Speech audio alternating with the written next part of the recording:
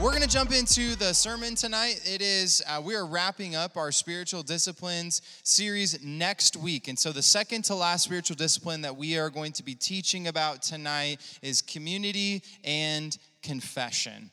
So if you are using a paper Bible, I would love for you to turn to Proverbs. One of the texts that we're going to be looking at is Proverbs chapter 28, verse 13. And then once you find that, if you're in a paper Bible, maybe you can stick a marker in there. And we're also going to be looking at James chapter 5, verses 13 through 20.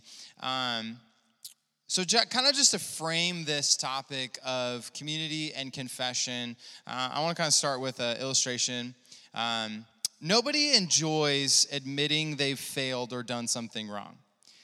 If I was to ask you personally, just one-on-one, if you get found out for something that you have done wrong, maybe your parents or your guardian comes to you and you were trying to hide something from them and they know what you've done, we don't like admitting that. We don't like admitting that we failed, and this is especially true if what you did or did not do hurts another person. When we've done something wrong, we often feel a few different emotions in that. Sometimes we can feel shame for that action. Sometimes we can feel shame for the thought or the words that we have spoken. And if you have a sibling, this probably happens a lot to you. It feels really good in the moment to just yell at your brother or sister, right? If they're frustrating you, if they're getting on your nerves, if you've asked them not to do something and they continue to do that, just one of the natural things that comes out of you is just to nip at them, to yell at them, and probably to say things that you don't actually mean. But in the moment, it feels so good, it feels right, it feels justified, and it feels like this big release of your emotions. Or maybe when you're feeling these big emotions, you take out these feelings in a physical way, maybe on another person, but oftentimes we use our words, we use our actions to kind of get out these feelings. I can relate to this a lot because we have 3 little kids. If you are unaware, some of you do know, but our oldest daughter is 5. She just graduated preschool and is going to be starting kindergarten in the fall, which is pretty insane. And then Hayden is 3 and Peyton is 1.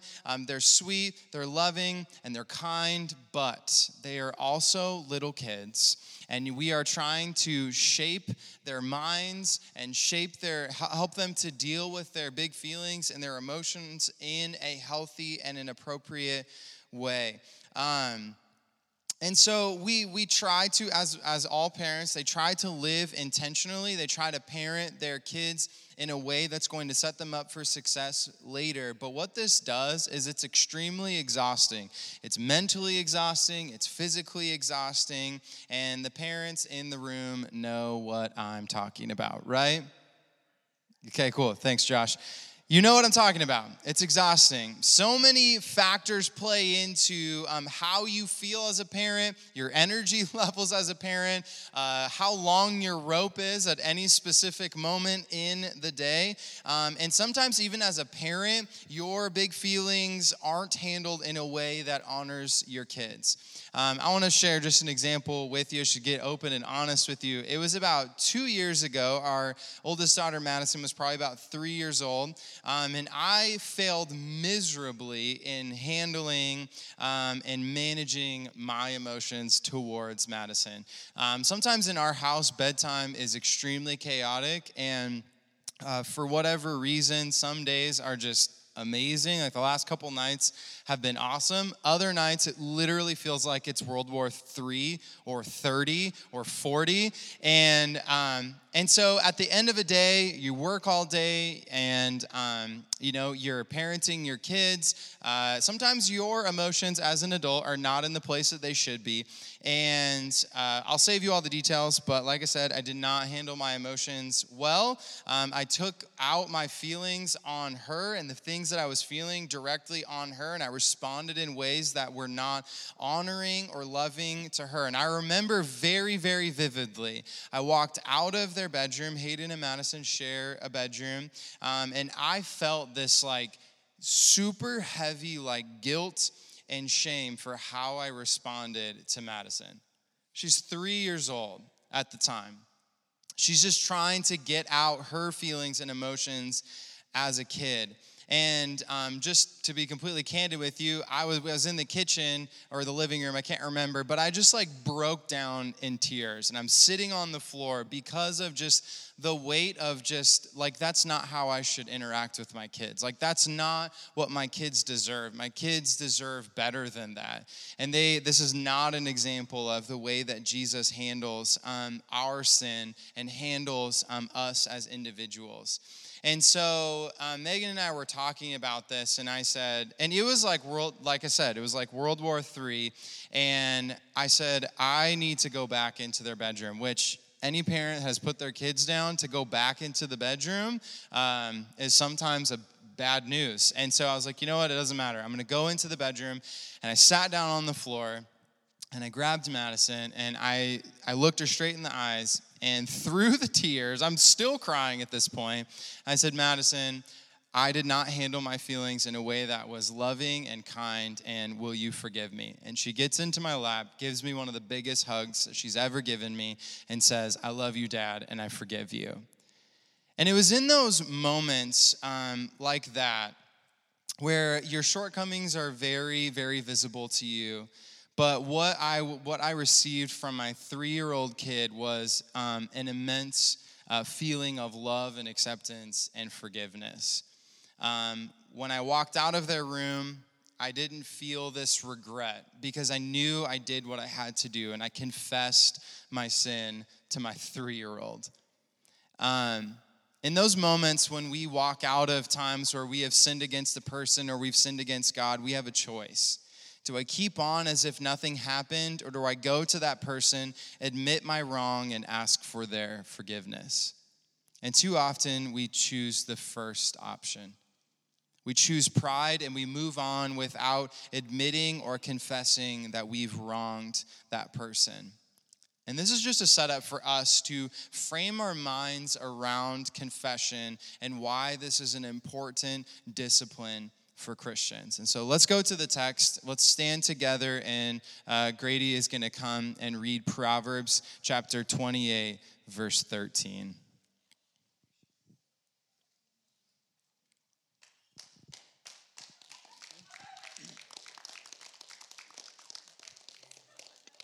Whoever conceals their sins does not prosper, but the one who confesses and renounces them finds mercy. All right, you may be seated. This is the word of the Lord. It's a very, very simple verse, very, very short. But if we were to kind of put this verse into our own words and kind of summarize, the main thought of this is our confession of sin is where we find forgiveness and mercy from God.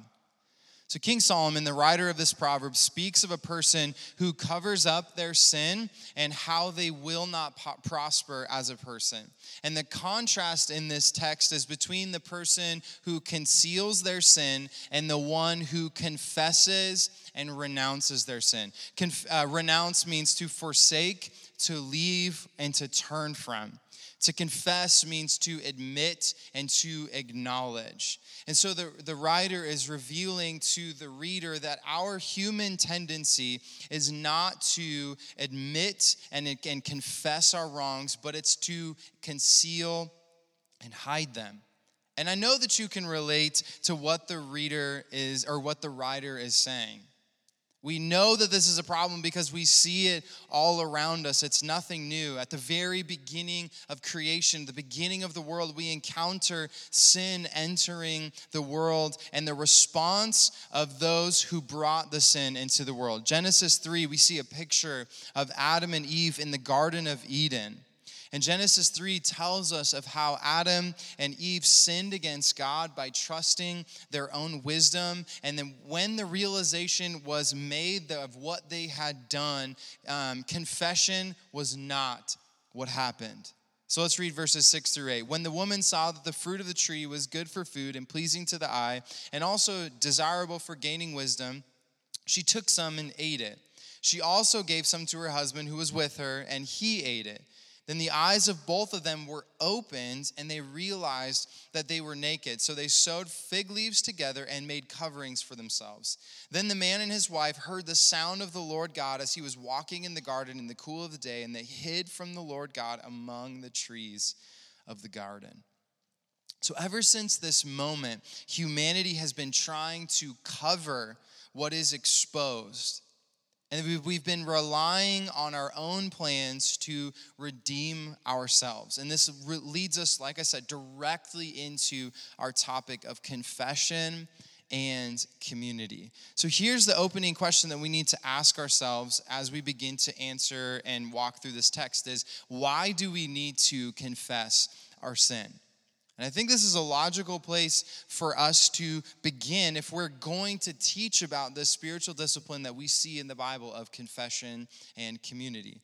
And one question that I've been asked before is this: if Jesus has paid for our sin in full on the cross, why do I need to confess my sin daily? And maybe this is a question that you've asked yourself. And you can think of different passages within the Bible. For example, Ephesians chapter 1, Hebrews chapter 7, chapter 9, chapter 10. There's all of these verses, just to name a couple, that talk about Jesus paying the ultimate price for sin on the cross. And so then that leads us, if you've read or studied your Bible, you might know that passages like 1 John chapter 1 exist. So why, if Jesus has paid the ultimate price for sin, why does 1 John 1, 6 through 10 exist? So let's read it. If we claim to have fellowship with him, which is Jesus, and yet walk in the darkness, we lie and do not live out the truth.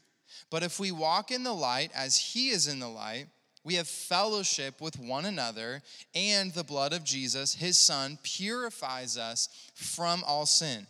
If we claim to be, here it is, without sin, we deceive ourselves, and the truth is not in us. If we confess our sins, he, which is Jesus, is faithful and just and will forgive our sins and purify us from all unrighteousness. If we claim we have not sinned, we make him out to be a liar, and his word is not in us. And so what we see here in this text is John speaking of our initial forgiveness of sin, or is he talking about a daily confession of sin? And the context of this passage leans towards John speaking of daily confession. So he's not talking about your initial salvation, asking God for your forgiveness from hell and from death. He's talking about a daily confession as a Christian. So the question becomes, if Jesus paid the price for our sin and we are redeemed by faith, why does the Christian need to continue to confess our sin? We're going to give a simple explanation, and then we'll dive into it a little bit deeper. Ephesians chapter 1, verses 6 through 8. It says, to the praise of his glorious grace, which he has freely given us in the one he loves. In him we have redemption through his blood, the forgiveness of sins, in accordance with the riches of God's grace that he lavished on us. So here, in this passage in Ephesians chapter 1, Hebrews 7, it speaks to the initial forgiveness of our sins through salvation. And this is referencing the truth that when people confess their sin and put their faith in what Jesus has done on the cross, they receive salvation. This means they will no longer face the wrath of God for that sin. Their past, present, and future sin is paid for in what Jesus has done on the cross. And theologians call this positional forgiveness. So the difference between the text in Ephesians and the text in 1 John is that John deals with what is referred to as relational or familial forgiveness. So here's an example of just my family. When my daughters wrong me or sin against me or fall short of what is right, they do not cease to be my daughters. Same goes for you. When you sin against your parents, you do not cease to be kids of your parents. What has happened, though, is the relationship between you and your parents, or myself and my kids, it's been compromised. It has not been severed. The confession of that wrong between myself and my kids helps bridge the gap of relational brokenness and is intended to mend that relationship. So in this example, this is a two-way street, like in the very intro of the sermon with me and my kids asking the forgiveness of my daughter, Madison. When I sin against my kids, I must confess that sin to them and seek their forgiveness to mend that relationship. So as Christians, as we sin against God, our relationship as sons and daughters of God is not in jeopardy. Our fellowship and our connection, however, are fractured in a way. Our daily confession of our sin is what works to mend that relationship between God and ourselves. It does something inside of us when we no longer hide our sin, but instead we bring that rebellion to God, and there we find mercy and forgiveness. Confession is about aligning our hearts with God and recognizing our deep need for Him in our lives. Okay, so far we've spoken exclusively kind of about our confession of sin to God, but the Bible also speaks about confession being done within the community context. And so we're going to read about that in James chapter 5, verses 13 through 20. It says, "Is anyone among you in trouble? Let them pray. Is anyone happy? Let them sing songs of praise. Is anyone among you sick? Let them call the elders of the church to pray over them and anoint them with oil in the name of the Lord. And then the prayer offered in faith will make the sick person well. The Lord will raise them up. If they have sinned, they will be forgiven. Therefore, confess your sins to each other and pray for each other so that you may be healed. The prayer of a righteous person is powerful and effective." Verse 19, "My brothers and sisters, if one of you should wander from the truth and someone should bring that person back, remember this. Whoever turns a sinner from the error of their way will save them from the death and cover over a multitude of sins." So if you were to summarize this whole passage, I think it's this. The community of believers is to be united in prayer and the confession of sin. The book of James was written primarily for Jewish Christians in Jerusalem, and the purpose of this book was to remind them of what Jesus has done and how that is to change the way that they live their life. And this section talked about the church community being united in their prayers for one another and in their confession of sin. And James is closing the letter, and he ends this letter with an encouragement to pray. He says, if anyone is in trouble, you should pray. If anyone is happy, you should sing songs of praise. If anyone is sick, you should pray for their healing and to confess your sin to each other and pray with them. This is one of the only places in the New Testament where the believer is instructed to confess sin to one another. So within the context of verses 13 through 20, James is teaching about the importance and the power and the prayers of righteous people. He says that these prayers are powerful and effective because they rely on the sovereignty of God and they don't rely on our own plans. And verse 16 begins with a therefore, meaning what is about to be said. That sentence doesn't make sense. Okay, I'll just move on to this. What James is essentially saying is because faith-filled prayers accomplish much in the heart of the believer and because God is ready to pour out his forgiveness on people, the whole community of believers should feel empowered and encouraged to come alongside of each other and confess their sins to one another and pray for one another. One scholar writes this. He says, James instructs believers who are struggling with sin to seek faithful and trusted brothers and sisters in Christ who will intercede for them in their battle with sin. He's not suggesting that we confess our sin carelessly to just anyone, but to mature believers who will provide spiritual and practical support. So as we close, how does this confession practically work in my life as a believer? So as we become more sensitive to the sins we commit, how do we create a discipline of confession to God and to those around us? Here's some general principles. I want to give you 3 principles to follow as you live a life of confession. The first is this: confession should be made to the one sinned against. Most Christians display a preference for confession in secret before God, even concerning matters which involve other people. To confess to God seems to them to be the easiest way out. So this rhythm of, if you sin against a person, confess that sin directly to that person. The next one is distinguish between secret sins and those which directly affect others. J. Edwin Orr continues. He says, if you sin secretly, confess secretly, admitting publicly that you need the victory, but keeping details to yourself. If you sin openly, confess openly to remove stumbling blocks from those whom you have hindered. The last one is confession should be appropriately specific. Once again, J. Edwin Orr, he goes on, if I made any mistakes, I'm sorry. There's no confession of sin at all. You sinned specifically, so confess specifically. It costs nothing for a church member to admit in a prayer meeting, I'm not what I ought to be. It costs no more to say, I ought to be a better Christian. It costs something to say, I have been a troublemaker in this church. It costs something to say, I have had bitterness of heart towards certain leaders to whom I shall definitely apologize. So like I said, as we wrap up, I want us to see the beauty of confession. The command to confess our sin is not to bring shame or guilt. Instead, it's to relieve guilt and shame by giving those things over to God.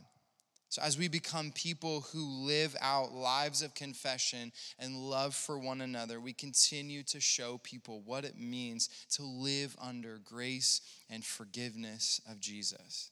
We begin to live out what Jesus said in John chapter 13. It says, a new command I give you, love one another as I have loved you, so you must love one another. By this, everyone will know that you are my disciples if you love one another. So a way that we express our love for one another is to admit our sins against one another. So I want to leave you with a big idea, and it's this: confession of sin must be a regular part of a believer's life. So we're going to take a few moments in our small groups, and we are going to talk about some small group questions. But what I would also encourage you to do is to maybe even just take a moment and to think about your own life, to think about the conduct, to think about the thoughts, to think about the things that you've said, maybe even in the last 24 hours, and to pray and to ask God, do I need to repent and do I need to confess that sin to somebody? Is there sin that needs to be confessed to God? I would encourage you to do that. Because in our confession, we mend relationships with one another and we mend relationships with God. And so we're going to jump into our small groups right now. We're going to talk about this on a little bit more practical level and just in a conversation. And so guys are in the back of the room. Girls are in the front of the room. High school is on this side. Middle school is on this side. Let's make sure that we get into smaller groups so that we don't have to yell across our group and we can kind of keep it not super loud in here. And your small group leader will dismiss you.